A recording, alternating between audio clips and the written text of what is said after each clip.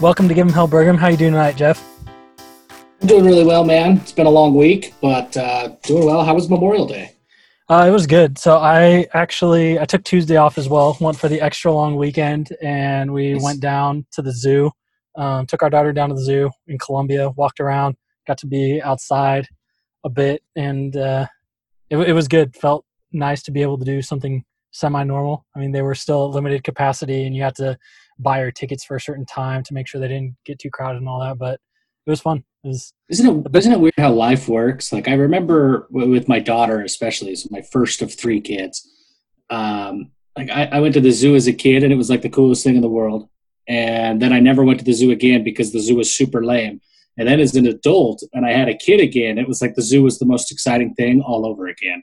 And right. then my parents are like pumped to take their granddaughter to the zoo too. And it's weird how the same things just kind of cycle through, and it's the same excitement as if I was the 5-year-old again. It's weird. Right. It's the excitement that you get from seeing how excited your 18-month-old is from feeding a giraffe some lettuce and just like the big smile on their face. It just makes your day. It's funny. But I know it's we got some good traction last week, hanging in there. So we got a couple more 5-star. We got a couple more 5-star ratings. We didn't get any more 5-star reviews.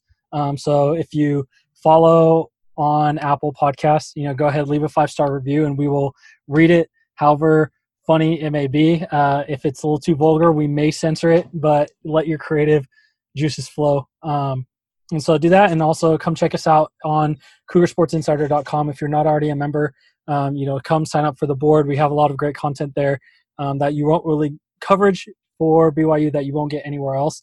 And you will also, with that, get access to every other school in the country's message boards as well. So you will have more content that you know what to do with, as well as be able to stream whatever you want from CBS All Access. So it's a good thing we got going over there.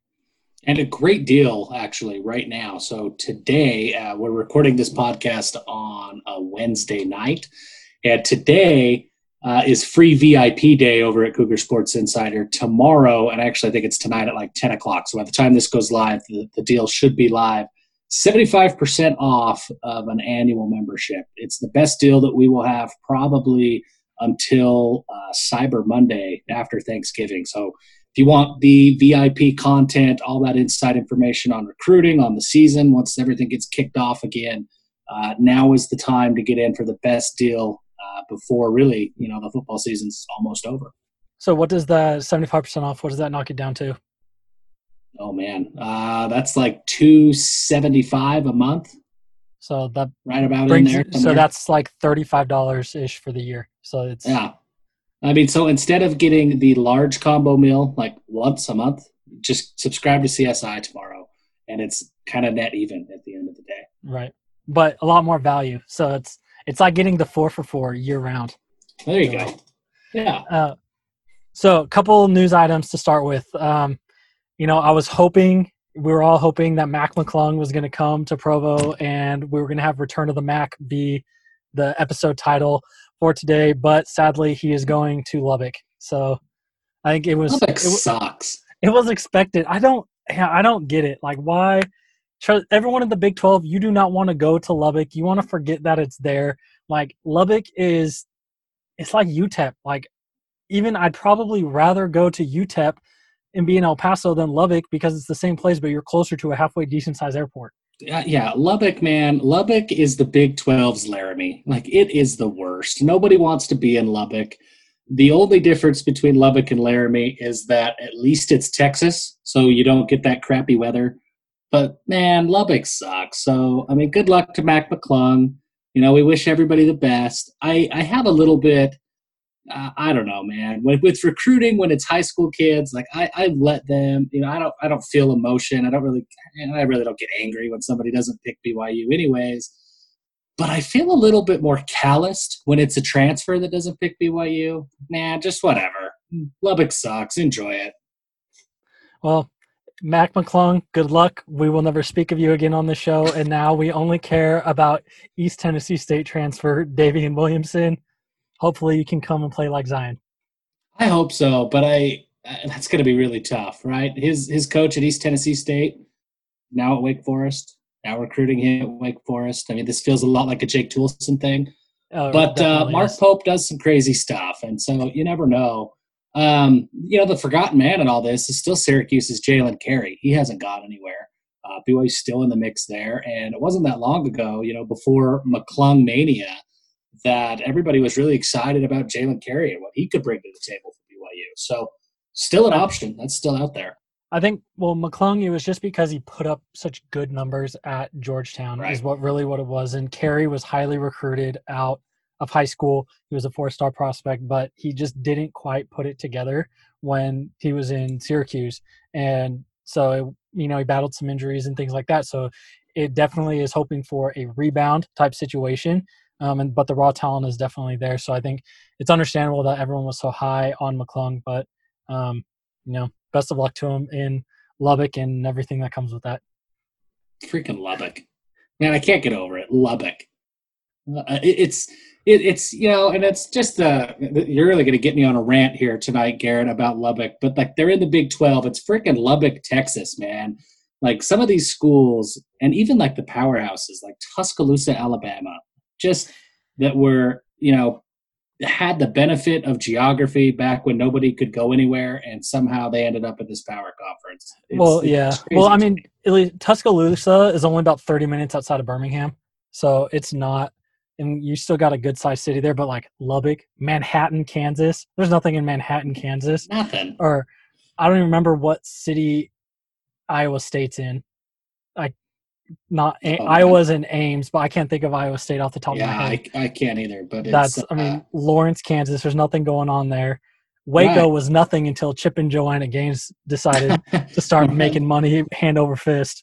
The Branch Davidians killed Waco, but somehow Baylor, kept going.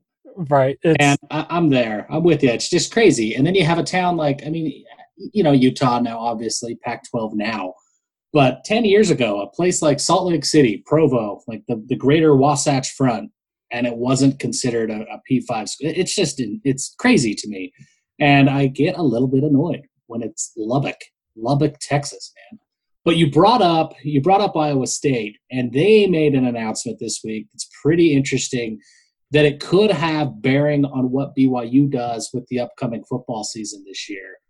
They announced that their football games would be at the stadium would be at 50% capacity, and really limiting the attendance to season ticket holders only. Is that something that would work at BYU? I think it would. I mean, I'd be curious to see what the total number of season ticket holders are, because obviously there's the couple games, obviously the big games, like if it's a rivalry game, you're going to get a ton of people there. If Utah State or Boise State or Utah come through town, whatever game that is the first weekend in October, if that is a home game, which traditionally, or at least for the last decade or so, it's been Utah State on that Friday night. But whoever is playing on Friday night conference weekend will get a good crowd, because you have a lot of out-of-state people coming up. But those rest of those games, I think it could. I don't know how they will figure that. I think a lot of it is obviously they're going to try to keep 50% capacity, but it's going to be spacing.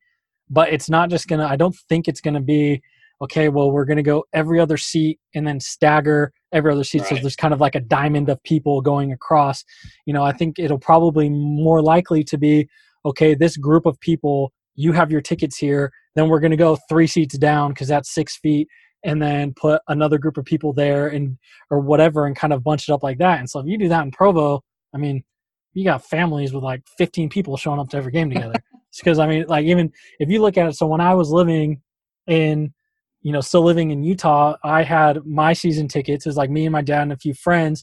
We were with Pierre Guzman at Goober Goose, if you give him a follow on the twitter.com. But so we had our tickets of like my family and his family, and Finn Daddy 81 Casey Finlinson was also there with us. And so we had 12 tickets, in our group, and that we're all together and, tailgated together and everything before and after the game together. So if you're putting them together in groups based on, season ticket accounts, that you may end up with more than 50% and still be fairly isolated. And, things are constantly, I'm kind of surprised that they're announcing it this early, mostly just because things are so constantly changing in terms of, the CDC, they're changing every like 2 days, it seems like, of, if it can last this long outside. No, it can't last on this long. You can get it like if someone, sneezes at you from 10 feet away, you're definitely going to get it, like, oh, never mind, nothing is going to happen. So things are so constantly changing. I kind of feel like in terms of being in an outdoor setting with,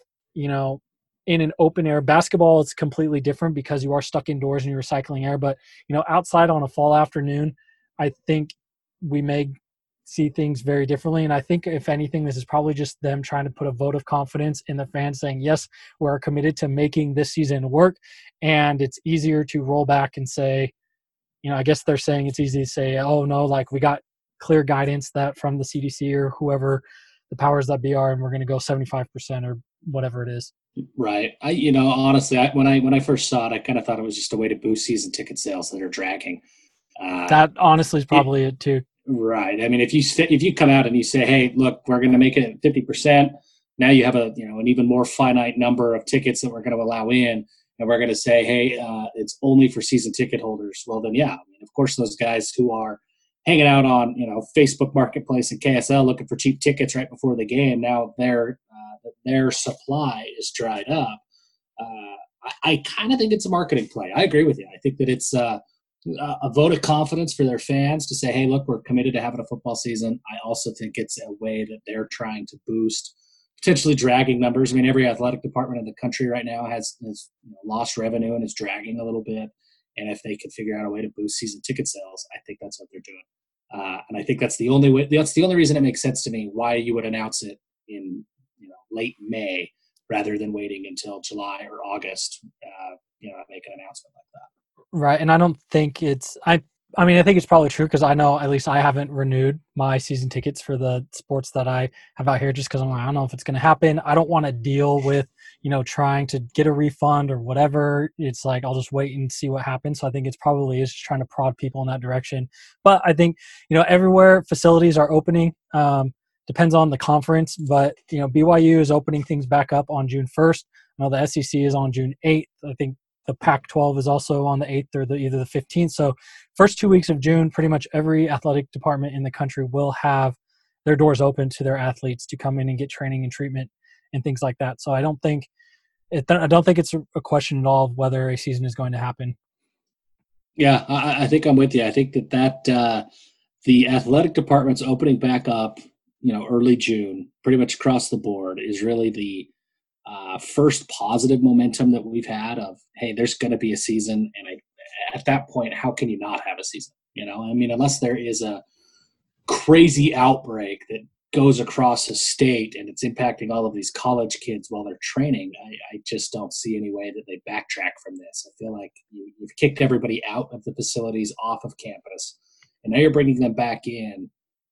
That's it, right? I mean, unless it gets like dire, that's it. So I think it is safe to plan on football happening and really happening on time, at least at the college and the professional level. But it is going to be difficult to determine where fans fit into that equation. And I don't know that it even kicking. I think, well, everyone just said they sent all students home at every school across the country. But in terms of keeping athletes out, I mean, from my non-scientific opinion, at least in a university weight room, who's coming in and out. They have badges. They're checking in. It's very thing versus now. It's like if every state, like if you're living in a state where the Gold's Gym or the Vasa or 24 Hour Fitness, whatever, is open to the public, and you are an athletic department, like you need to open your doors to your athletes because that will be safer for them because you don't know who's going to the gym and where they've been. But I mean, if you are in Lubbock, Texas, there's nothing else to do in Lubbock. Their kids probably going to be sitting in their apartment, go to the gym, work out, go to their player run practice, and come home. And so that's going to be more isolated and more quarantined because these guys, no matter how much you want to try to tell yourself that they are quarantining and staying at home and doing whatever, they're trying to find every way they can to either stay in shape or, cut the weight that they needed to cut and put on more mass.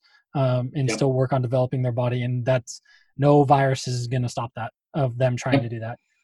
100%, or finding places that they can go that aren't quarantined. I mean, we've seen a lot of that with BYU football players that Maybe the areas that they were in were shut down, but they could come back to Utah, hang out with a friend, or stay with a teammate, and there they could work. Chris Jackson is an example. Chris Jackson had been in California where things had been pretty locked down. I don't know if it's public knowledge. I know I wrote about it on Cougar Sports Insider a couple of weeks ago. But Jackson's in. So you're saying if a listener was a VIP, they would have known this already. You would have known this already, yes, okay. for a couple of weeks now. But Chris Jackson's in Provo. He is currently living with Chris Wilcox, and he's been enrolled in classes, he tells me, and he's getting ready to have the season. And it was easier for him to just come and bunk up with Chris Wilcox and figure out what he needs to do before BYU officially opens back up than it was for him to try and stay in shape in California where things were a lot more shut down than it was in Provo. So there's a lot of scenarios like that. D'Lo Mandel, I still call him D'Lo Gunter, but D'Angelo Mandel, I think he was staying with Chaz Ayu for a while rather than going back home to California because of a lot of the same reasons. So a lot of that, I think you're spot on, Garrett. Opening things back up, at least then you know where everybody's at. You know what to, how to handle that. And you can, sanitize your own stuff, whatever it is, and you kind of know where everybody is. You know what they're using. You know who's got what, and it's a little bit easier to maintain. Yep. And so that's kind of our. There was one more piece of news. Sorry. That we had, that the NCAA officially extended the dead period through the end of June. So there will be no in-person visits either at recruits' homes or at their high schools or recruits coming onto campus. It is a dead period. So what does a dead period mean? And is this just an in-person dead period, or is this like a total complete dead period the way it is leading up to signing day?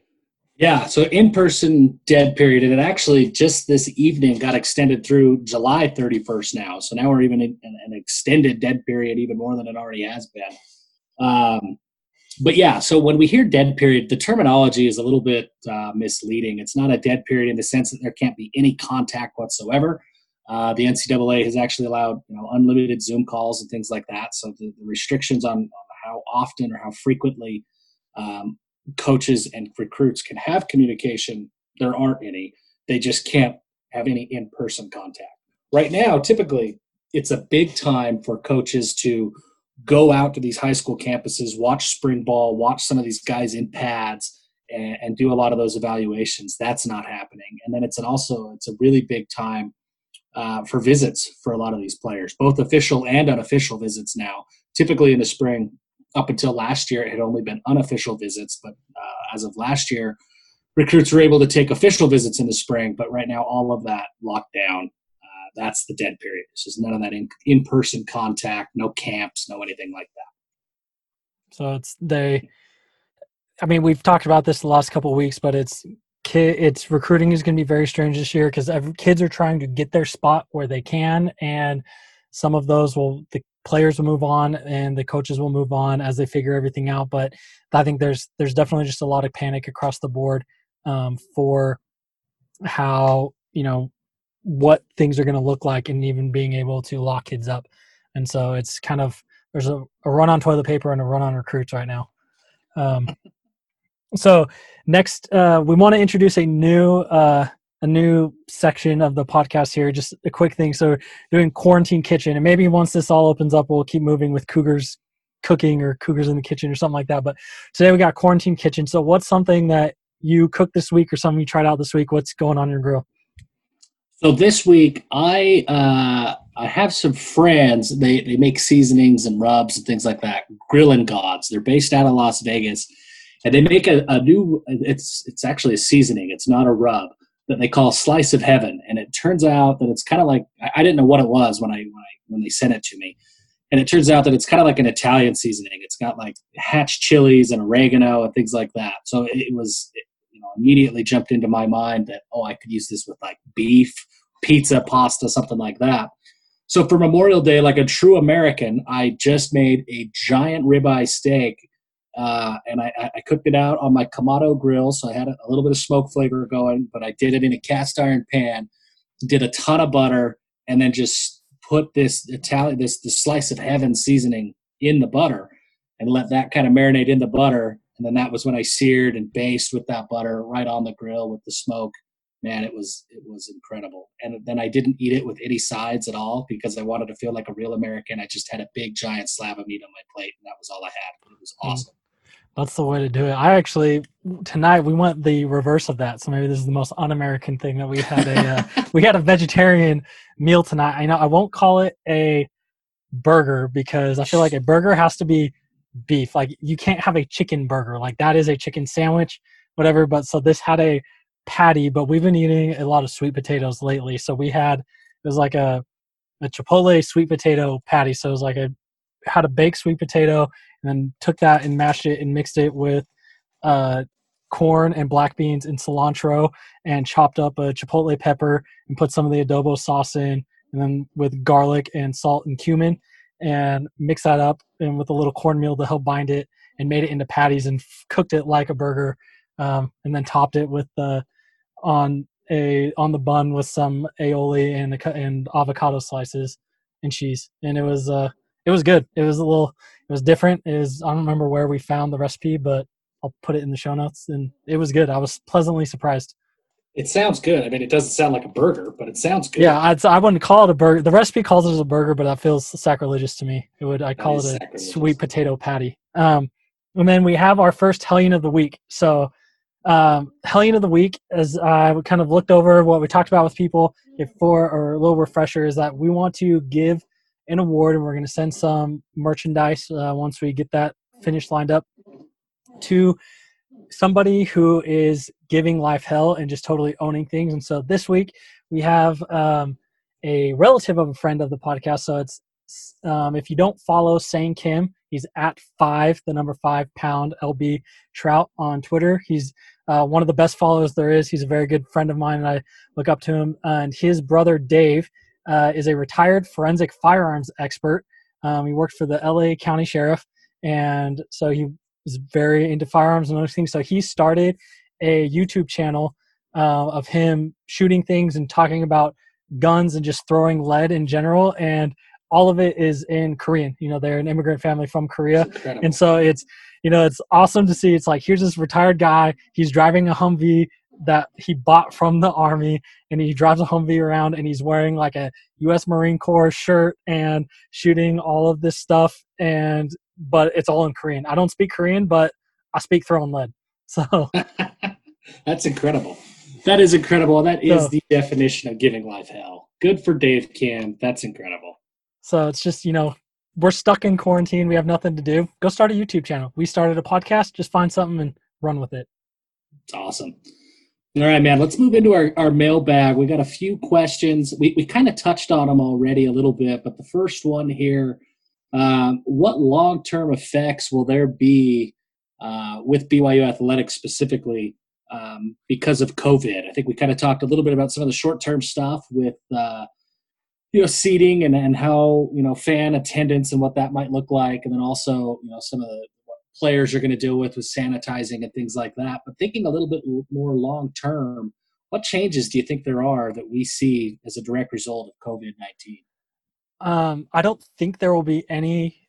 I can tell you right now there will not be any sports dropped because the athletic department as a whole is profitable and the university does not do anything working on debt. So in terms of financial stability, there may be schools bringing in more money every year. There's plenty of those, but there's not any schools that are more financially stable.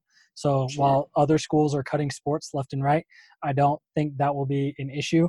I think maybe there could be a possibility that this sparks off some alignment thing depending on what happens. If some of these schools that are getting money from their state legislature, if that dries up, then their entire athletic department can run into problems. That's a bigger issue at the G5 level, so it's less of a concern to BYU. But if if you look at the Big 12, which would be the landing spot in a P5 conference, I don't think yeah, there's enough oil money to go around. That's not going to be a problem, and that'd be the last thing that the Texas state legislature cuts. So I don't think that's an issue.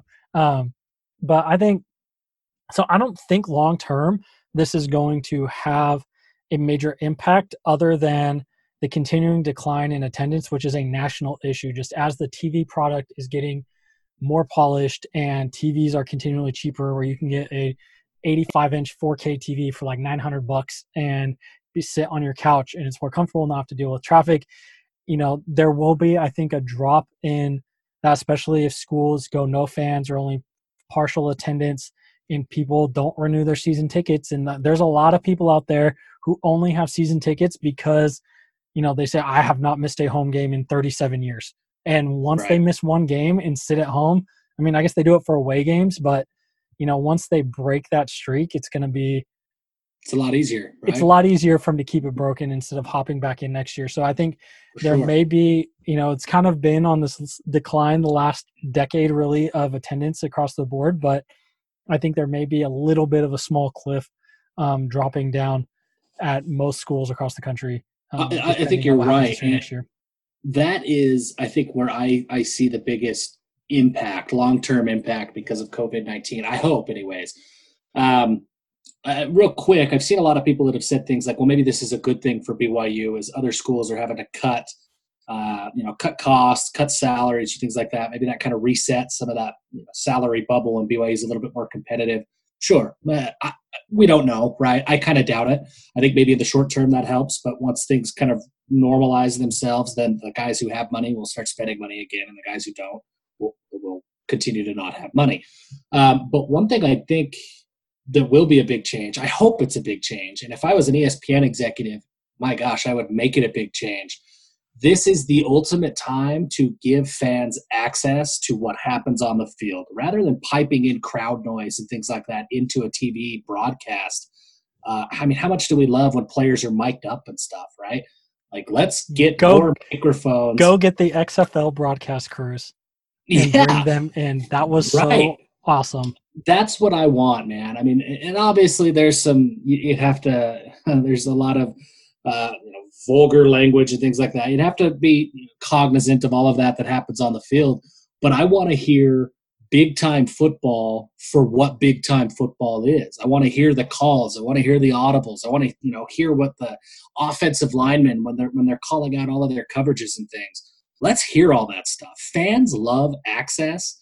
And if we know that there aren't fans there at the game, we're not going to buy that there's fake fan noise. Like, it's not going to be realistic. So go all in on access as much as possible, and let's hear football for what it is. And I would imagine that there's a lot of fans that want to hear that. And I think we would see elements of that are sprinkled in telecasts forever of trying to bring fans into the, into the game a little bit more. And then on that same coin a little bit, VR attendance. I think we're going to see a lot of that. If BYU can't allow people to come in and sit in the stadium, well, they could set up cameras, right? VR cameras that you pay for access to instead of, paying $500 to sit in the chairback seats on the 50-yard line on the west side of LaVell Edwards Stadium. Maybe you pay $25 for access to put on a VR headset and watch a game from there live for that game. Maybe not every school gets into that, but I think we'll see that certainly at the professional level. And maybe it's some of that the big-time college level as well, to just give fans a different experience to kind of combat what you're talking about with that declining attendance. And I mean, I think you would hear stuff if they're playing in an empty stadium, you're going to hear stuff just because there is no crowd noise. I did see one thing. Some company is trying to make an app that would pipe sound from your living room into the stadium. So instead of piping fake fan noise, it would be like you could dial in to like this call or whatever. And so as you're screaming at your TV, the sound from you yelling at your TV would go into the stadium. I don't see how that's going to work because everything's on a delay. So just that seems pointless to me.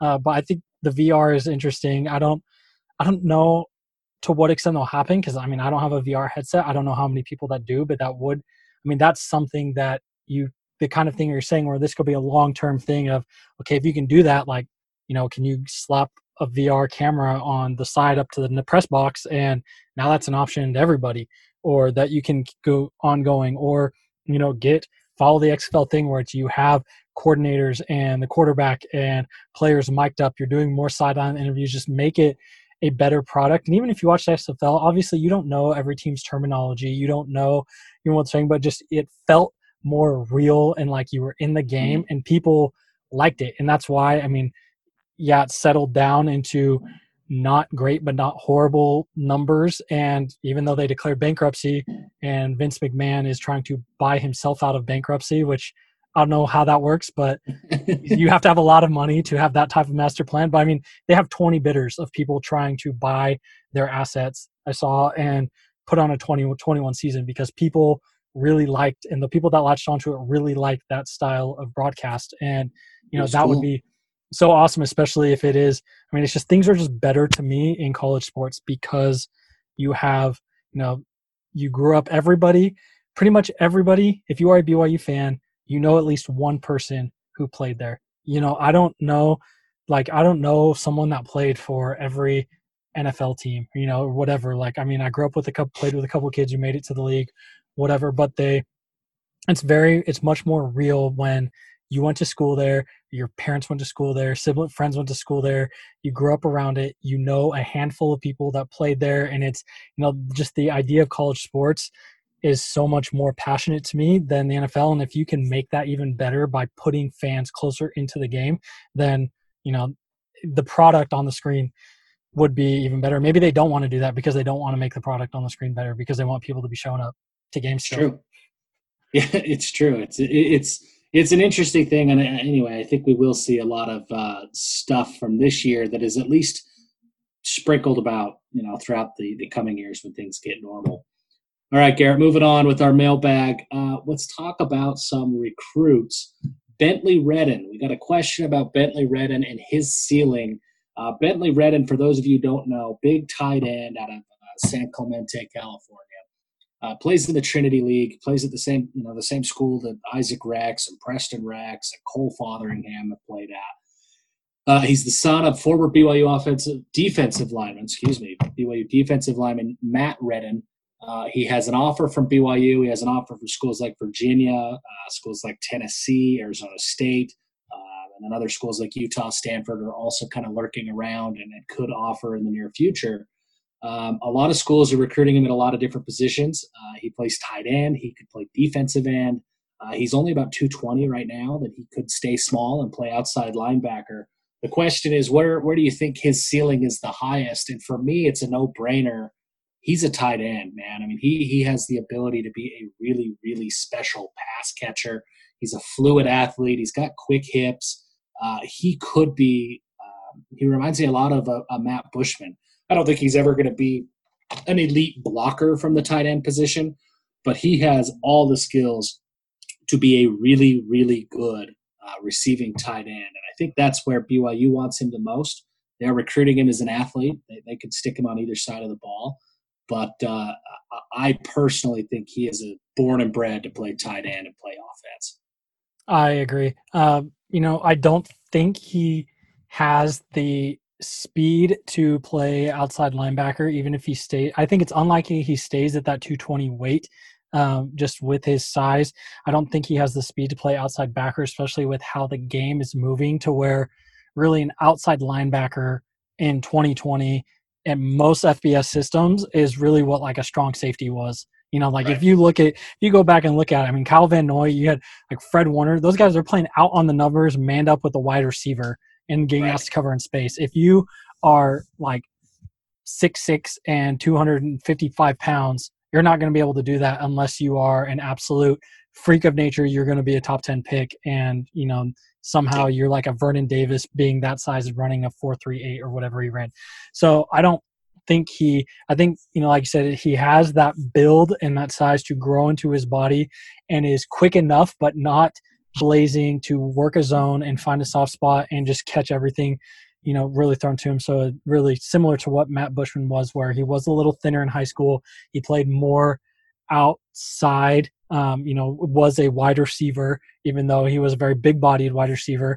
And, that's kind of really where now under Jeff Grimes, that's kind of that tight end mold where they're going with. Even, you had like Hank Tuipulotu last year was doing great the first couple of days of camp before he got hurt again. Same kind of mold where he was a wide receiver in high school but was a bigger body. Dallin Holker the year before, same type of thing where he was, 6'4", 6'5", 6'6", played as a 215, 220 pound wide receiver in high school, but really obviously projected at the tight end to the tight end position, and will just be just fast enough, and but with his size, be able to create mismatches based on size. Not obviously, he's not going to blow past anybody, but can find that soft spot in the zone and work through it.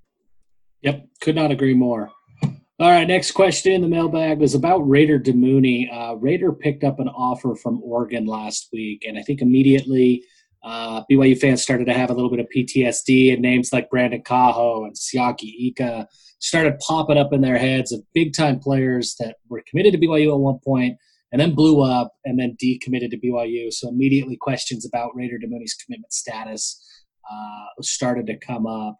I've talked to a lot of different people, including Raider himself, in the last week.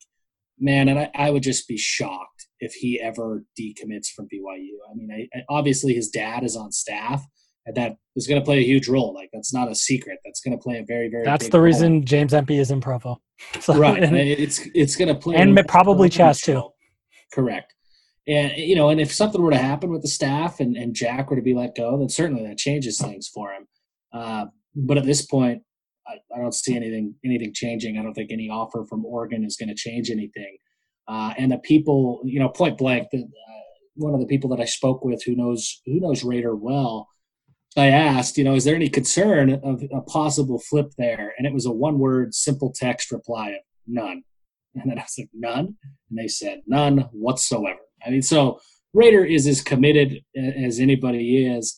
I look at Raider and Logan Fano kind of in the same mold, right? They both obviously play at Timpview. They both committed really early on. I think they committed within the same month or two of each other way back in 2017. And they both kind of had a similar recruitment story that up until Jason Ayu and Jack Demooney took over the recruiting at BYU, neither one of them really felt the love like they felt like they deserved, or at least like the love that they were feeling from other schools who were trying to recruit them, Wisconsin, Michigan, other schools. Logan ended up backing off of his BYU pledge, and I think if Raider was going to do that, he'd have done it at the same time because they were in the same exact situation.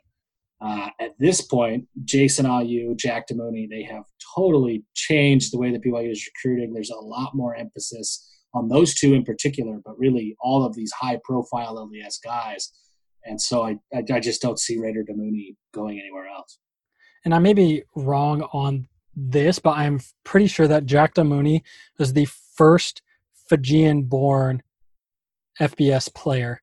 Correct. And so when it comes to their family relationship to BYU, it's it's not just, oh, they happened to offer my dad's school. Like, it's a very big thing for their family, because of where that situation was coming from. And I can kind of relate to that. Also, I posted about this on the board before. It's I can relate to that. My parents joined the LDS church after my dad started going to. They were already married. My dad started going to school at BYU, and that's when my parents joined the church. So if you're in that situation where it can be more than just, oh, my dad played here. Like, he's not just a legacy. It's like an extra layer on top of that. He's his own legacy. It's right. It's his own legacy on top of it, and it's the same.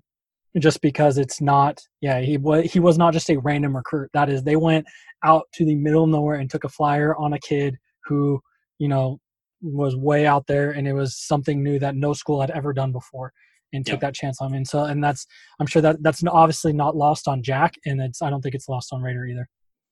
Yep, I agree. Real quick with the mailbag here, Garrett, a couple of non-football questions that came in. Talking about working from home, I know that you're in the same boat that a lot of Americans are in. I'm in the same boat.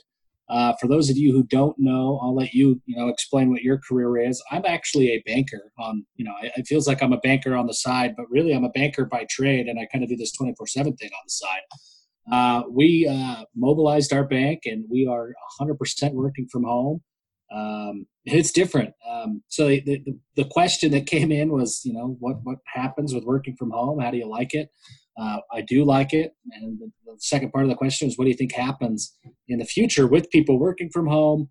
Housing can change. I think that there's going to be a lot more flexibility and a lot of emphasis on work-life balance. There already has been a lot of emphasis on that, but I think you'll continue to hear that more and more and more, regardless of your field. And overall, I love it. I don't see any difference in productivity whatsoever. There's a few different nuances that I don't like about working from home, but there are things that I don't like about working at an office. And overall, I think it's a good thing. Yeah, same. And I think really, like you said, just I like having the flexibility, just because we are also working from home. So I work as a data engineer at Shutterfly, and so we have production facilities, and so that's hard, because we can't completely shut down because there's a manual processes. But everyone who is able to go remote is currently going remotely, and I think most people and the kind of people that I've talked to just be able to have the option, just because it can kind of be a grind when you don't leave your house for an entire week at a time. And so just being able to have the flexibility of going into the office every other day, or being able to go only 2 days a week and things like that, then would be really awesome. And I think that's what most people were looking for. Or even I was talking about this the other day, like it would be awesome if maybe you have an office or get an office budget to go have an office space, but it's not with anyone from your company. Like it would be awesome if Cool. you and I live near each other. We work for different companies, but we have our office space and we go to work, and you're with your friends. And so you're still getting that social thing. And I think maybe, which is, I guess that's kind of the whole point of WeWork and those co-working space type things, but, see more of that where you have more flexibility. And I really do think that if this sticks, as more and more companies are already committing, saying, hey, we're doing this permanently, or we're going to give everyone the option to, whatever, it will have an effect on the housing prices, because now you don't need to be in a big metro area. Like you can live in Omaha or Kearney, Nebraska if you want to, but work for Facebook or Twitter, and or any company in the world. And so that's going to take a lot of pressure off of housing. And I mean, if I knew, okay, I only need to go into work 1 or 2 days a week, I'm okay with an hour plus commute because I'm only doing it 2 days a week versus having to do that every day. So my willingness to drive further, I would be okay. I'll move 30 minutes further outside of town to save $100,000 on a house, and I think a lot of people would find themselves in that situation. Definitely. And then the last question, and it's almost more of a statement than a question, but again, a non-sports related comment in the mailbag. Could not agree with more. Beef prices are insane, man. It's so bad. Oh my gosh, I went to. That's why we're eating sweet potato patties. I went to Sam's Club. I think this last week, and a pound of ground beef was like $7.99. To meet demand, they're grinding steaks into ground beef. And get this, so one of the weirder things about me is my ties into the dairy farming and beef farming communities. I have a lot of them, and I was actually up with my grandparents for Memorial Day. And we were talking a little bit about, they own a big dairy farm, and they do some beef cattle as well. And they were talking about their local butcher that really does most of their beef stuff. Typically what they're able to do, in a normal circumstance, is they would harvest just one cow at a time. And they could go to that butcher at any given time, drop the cow off, and the butcher would have time to process, and away he would go. But because of COVID, and there's been so many butchers that have closed down and so many of these refineries that have closed down, this guy in Lewiston, Utah, he's fortunate enough that he's been able to stay open. But right now he is currently scheduled a year out because there are so many people who need to get beef. And that's how he's giving life hell right now. Oh, dude. The bag is secured. And he is doing really well, but he can only process so much, right? And so the greater beef market is killing us, and everybody who has a barbecue, a smoker, a grill, whatever, is going to feel the impact, and it sucks. It really does. I think there's 4 companies that process about 80% of the beef in the U.S. I think 2 of them are not they're not U.S. companies, and so it's a whole mess and a lot of things. And it's, people are trying to find, those local butchers, and a lot of places they just don't exist anymore. And so you got to drive out to find a meat processor in the middle of nowhere. And it's, finding a cow can be hard. So I've looked out here into, going in with a couple coworkers to, buy a side of beef and get it done up. Cause I don't want to pay $7 for a pound for 70-30 terrible ground chuck. Like, though I don't know if you've noticed this at Walmart now, and I don't know if it's just in the South, they sell Wagyu at Walmart. now. I have seen that, and I refuse to believe it. But yes, I have I seen. bought one once for science, and it was very good. So it was a grass fed grain finished Wagyu for like $22 a pound at Walmart or something. For But science, man. For it's science. I'm everything for science. Um, so we're going a little long here. So last thing out of that we have two more things that we want to hit on. So Jackson Dart is the QB offer out right now for 2021. So he played at Roy High School his first 3 years and has since transferred to Corner Canyon to play for Eric Kerr there. Obviously, that's where Zach Wilson played. That's where Josh Wilson played. The quarterback who took over for Zach Wilson, Cole Hagan, he signed with Yale. Was it Yale or Prince? Yep, yep. It was Yale. Okay, that's why I knew. I remember it was an Ivy League. But so it's Eric Kerr, and Coach Kerr was at Jordan before that, and Jordan, Austin Kofensis and I can't even remember all the Jordan Hart. There were a ton of huge numbers from quarterbacks coming out of Jordan High School. Now it's since gone on to Corner Canyon, and so he's moved down there to refine his game. So what do we think about Jackson Dart? Dude, I love Jackson Dart. So he when he played at Roy, he played for Freddie Fernandez, who I've been able to watch him. He's coached up in northern Utah, and I've watched a Freddie Fernandez quarterback for the last 10 or 15 years of my life. One of the best coaches, and then to go and play for Coach Kerr. I mean, he's getting the best coaching that Utah high school football has to offer, and you can see it in the way he plays. Man, he's just so well coached. He's fundamentally sound. His arm is massive. He actually has offers to play college baseball as well. And I think at one point, Coach Littlewood was talking to him about playing baseball at BYU. He's got a big arm, and he absolutely could. If you're going to go with a pro comparison, he reminds me a little bit of a guy like Ben Roethlisberger. He's mobile enough, not old Ben Roethlisberger. Ben Roethlisberger today is a little bit different, but when he was young, right, coming out of Miami of Ohio, he was just a bigger dude. Jackson's a bigger dude. He's 6'3", 210, 215. So he could take a hit, but he's mobile. I mean, he can pull the ball down and he can pick up some yards, but he wants to use that big arm. And for the most part, he uses his legs to buy his big arm more time and find a guy down the field. He can make every throw that a college quarterback needs to make today. And he has the arm to do that today. He's got to work on some of the reading a defense and things like that, because he has been able to get away with just chucking it deep. But I think he's there. He works out with Zach Wilson already. He works out with John Beck. He's got great coaching. His dad, Brandon Dart, is a former college football player, played at University of Utah. Really love Jackson's game, man. I've been a big fan for a couple of years, and I think that BYU's in a good spot. The thing that's going to be interesting about Jackson is how BYU makes it work. The scholarship numbers just don't allow a huge class of 2021. And so I think in order to get Jackson into the program, one of these quarterbacks who's on the roster now is going to have to transfer out, or Jackson's going to have to commit to either gray shirting or going on a mission.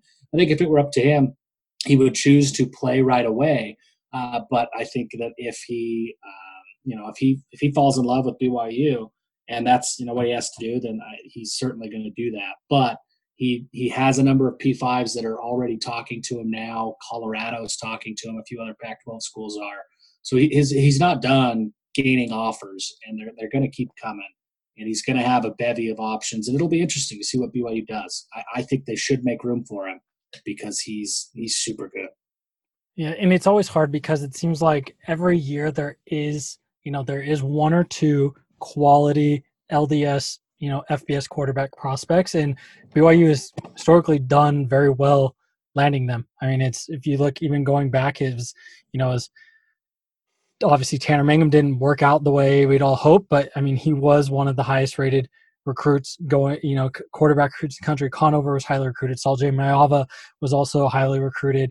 And it seems like we get that LDS guy. So if we don't land Dart, or we move on, and maybe because it is such a small class, we don't take a quarterback right now and kind of look at a transfer or something, it's not the end of the world, like you said, but I think he definitely is the best quarterback in prospect in the state.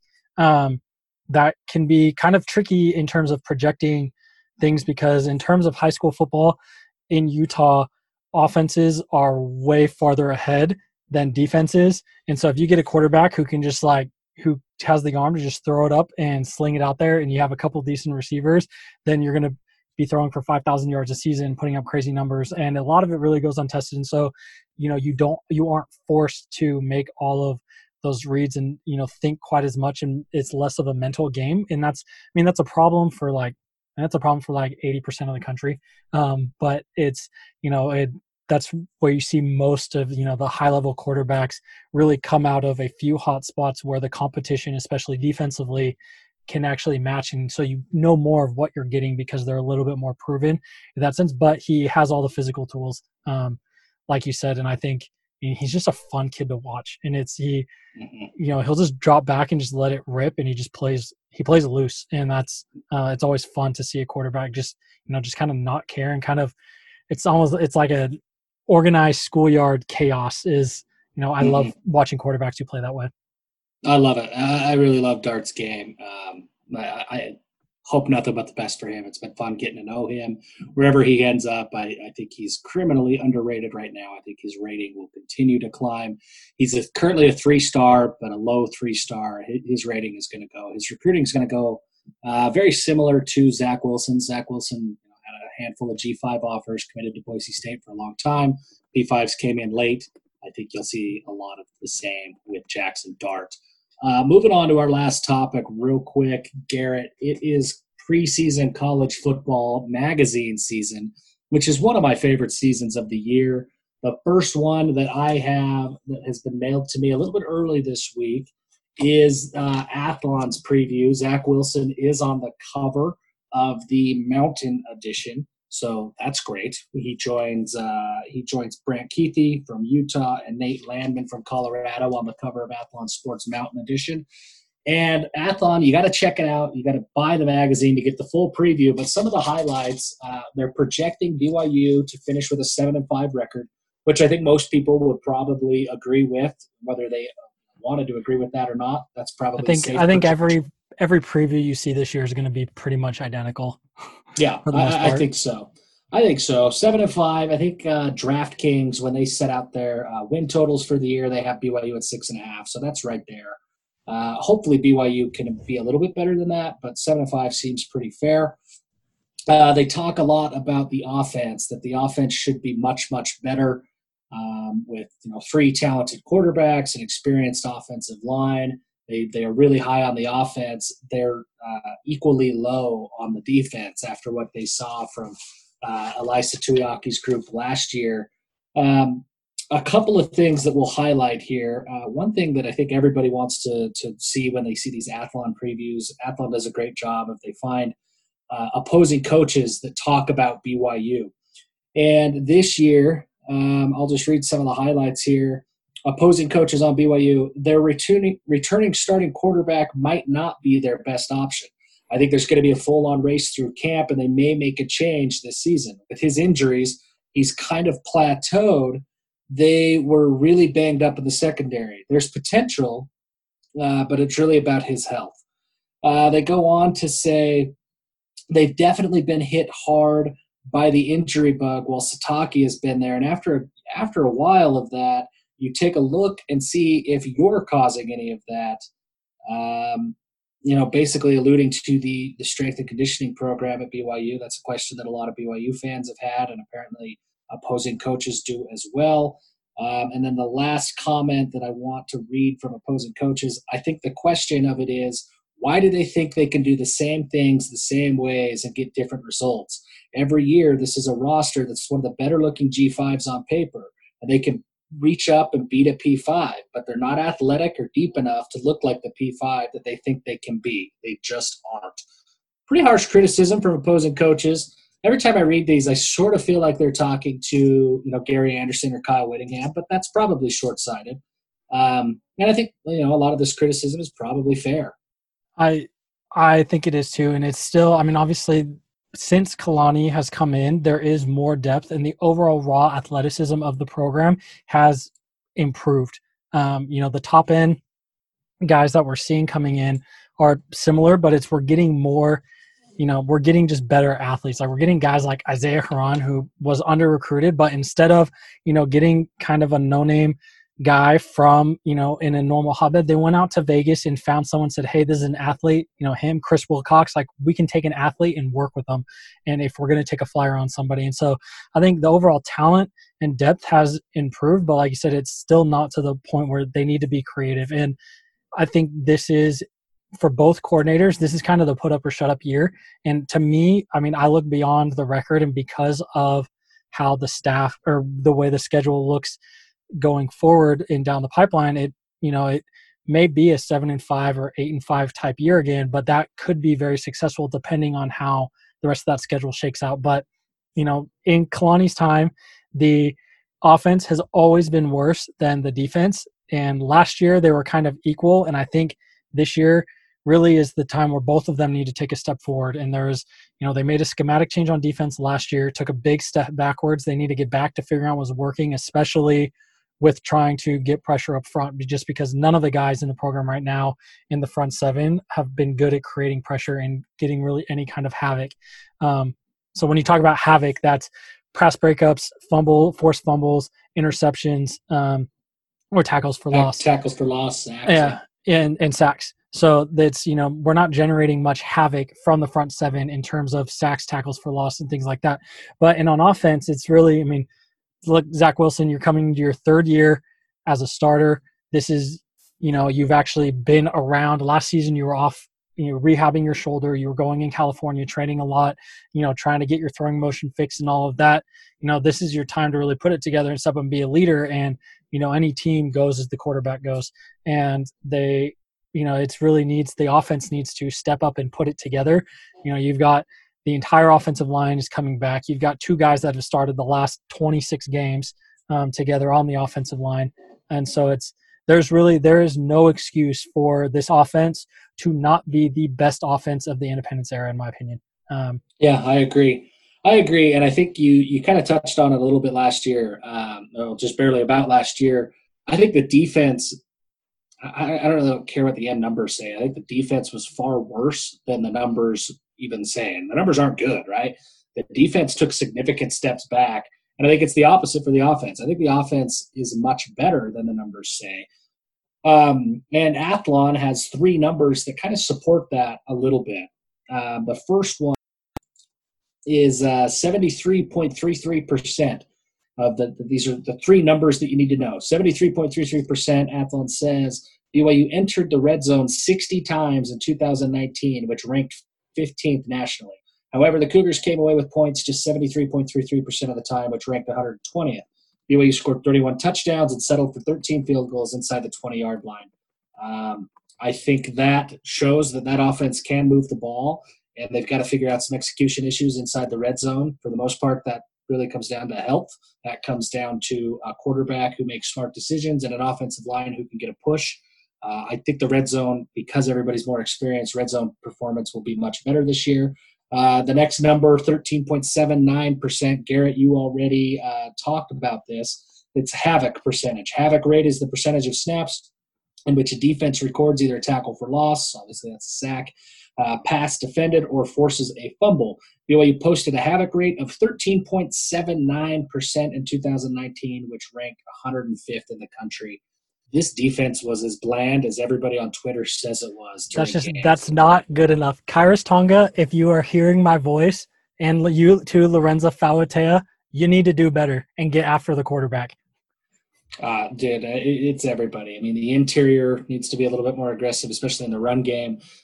The outside defensive lineman, I think Uriah Leotawa is going to have a big year, but he was the only defensive lineman who had double-digit pressures last year. I mean, that's terrible. You can't have an entire season with only one offensive lineman who gets double-digit pressures, meaning that they are forcing the action at the quarterback. Whether they pick up a sack or not, they're getting pressure on the quarterback. Uriah is the only one who did that more than 10 times. And, man, whether it's Ed Lamb, Elias Tuyaki, whoever it is, keep Uriah Leotawa on the field for the love of all that is holy, because rotating him out so often so that he's sitting out entire series isn't getting it done because the guys behind him aren't getting to the quarterback. So havoc has to improve. The last number, real quick, 24.33%. BYU gained 10 yards or more on 227 of its 933 offensive snaps last year. The Cougars' 24.33% rate of double-digit gains ranked number 14 in the country. Again, I think that's further evidence that this offense is not nearly as bad as what people want to believe it was. It is the yardage was there. They just didn't. It just closing absolutely. it out. It was a few turnovers. It was a few bad plays, but schematically, this offense was clicking. This offense was doing a lot of things well. Got to improve in the red zone, and then basically keep doing what they did last year. And this offense is going to be really good. Yeah, and it really, I think what the offense needs, I'm not worried one bit about the offensive line. I'm really not worried about the quarterback situation. I think either any of the three are fine and can play. We just need someone to be a leader and be consistent. And then even with running back, Katoa was good in the carries he got last year. He's been solid the last 2 seasons. Devontae Henry Cole has been good in his career when he got carries up in Salt Lake, and I'm not worried about throwing him. It's really we need Gunnar Romney to step up and be the 4-star prospect that he was and that everyone hoped he would be coming out of Chandler High School. And he last year, the last 2 years really, he's kind of battled injury and it's been a problem, but we really need him to step up we need a dynamic go-to receiver that we can count on. And I guess last year, the last 2 years really, you had Shumway and Hefo who, were okay, they were good, but they were never going to be game breakers. Hefo was a slot guy. He did short passes. We didn't really have we didn't have a receiver who just had the attitude and the moxie to be like, hey, I'm going to get open and I'm going to make a play. And really the offense hasn't had that really since Cody Hoffman left. Mitch Matthews, his senior year, kind of put that together and was close to that, but it really there's no attitude in the receivers room, it feels like, and we need that. Yeah, I agree. And I think everybody on the planet is sleeping on Dax Milne, man. He is special. If you watch his film, ignore the stats. He played behind a whole bunch of guys. He's a walk-on. Politics, whether they play a role or not, they do. So ignore the stats and watch the film of Dax Milne. There is not a receiver on BYU's roster who does a better job of creating space quickly than Dax Milne. He goes up against 4-star, 5-star defensive backs at Washington or at USC, or guys who are signing undrafted free agent contracts like Javelin Guidry at Utah. And Dax Milne's able to create space and pull down catches. Dax Milne, I think, has a very, very strong case to make that he will become wide receiver 1 going into next year. I've also heard very, very positive things about Neil Pau'u. And I've heard those from a lot of people have heard positive things about the work he's put in, but even from quarterbacks, I'm hearing that they have recognized that Pau'u has made a big step forward. And then Gunnar, man, he's got to play like he can. I don't think he's ever going to be a first-round NFL guy, but he has the talent and the hands to be very productive at BYU, and that's what BYU needs. Yeah, I think it's really just we need less timid, less timidness. I think that's the word coming out of that position group, and that's really just someone to step up and take ownership. And it's, from me looking at it, that's kind of where it seems like it's been at. Well, I think we've run long again. You and I talked. This might just be a long podcast. Yeah, I know. We originally said 30 minutes. You're probably going to get closer to an hour. Who knows? Maybe once we get into the season, and if there's a really game where we get really feisty and angry, we may go about it. Who knows how long? Or during the dog days of summer when there's nothing else to talk about, and we may do an episode dedicated to barbecue and just giving tips about smoking because we have nothing else to do. Right.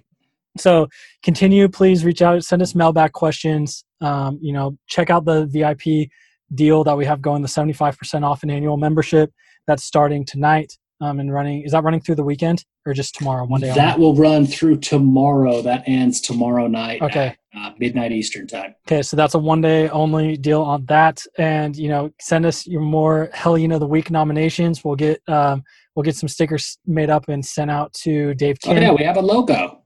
We can make stickers. We have a logo. We have a logo.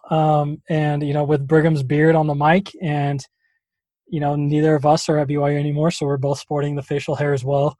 And so it feels like we're getting in a groove here, and good things are happening. So enjoy your week, and reach out to us. Oh, we do have an account. We made a separate account for the podcast. So it's Give 'em Hell Pod is the handle, and so we will be pushing more things there that are specifically pod related to try to keep things cleaned up on our timelines a little bit.